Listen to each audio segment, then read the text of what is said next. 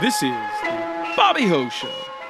And in this episode, I'm curious about what would a crossover episode of Living Single and Friends look like? Friends is 25 this year, and as y'all know, it is going strong. Gen X loves it, millennials love it, even Gen Y loves it. It's one of the top shows on Netflix, and it'll be one of the main draws when it moves to HBO Max. Friends is still making millions and millions of dollars.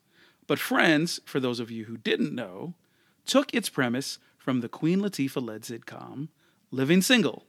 Now, this is no internet conspiracy. These are facts. Living Single premiered in 1993, a year before Friends. Both shows are about 6 young singles sharing an apartment building in New York City. Both shows were made by Warner Brothers, and Living Single was almost called Friends. Queen Latifah has told the story about how the then president of NBC Entertainment, Warren Littlefield, said in an interview that the show he most wanted on the NBC schedule was Living Single. And Friends, of course, would go on to air on NBC. Or, as Erica Alexander put it, Friends is a really good sample of Living Single. Now, if Marvel can create a universe where all of these different superhero franchises come together, I wonder, what would it look like if these super sitcom universes were mashed up? Now, I don't know Friends too well. During its heyday, I too was a 20-something living in New York City, but I was living at home, in my high school bedroom, paying rent to my mom. I didn't have a TV, and I sure didn't have hanging in the coffee house money. So I never really connected to Friends, and I never then picked it up once I actually got a TV and cable. But I did watch Living Single when I was in college, so I'm going to set this episode in the Brooklyn of Living Single.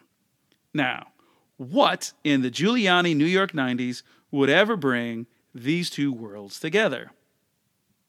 Maybe Regine, who's a wedding planner, wants to hire Monica to cater a wedding, and so she asks to meet her.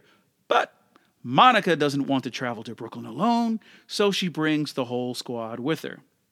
The Friends crew gets on the subway and gets lost and almost gives up to head back to Manhattan.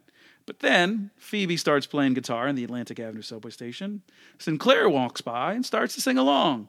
Then she finds out who they are, realizes that they're headed to her house, and takes them all home to meet Regine. Once there, all the different friend groups decide to break the ice over a game of Taboo. Joey tries to kick it to Khadijah. Rachel loves Maxine's braids, tells her about how the time she went to Jamaica and got hers done too, reaches out her hand and almost loses it.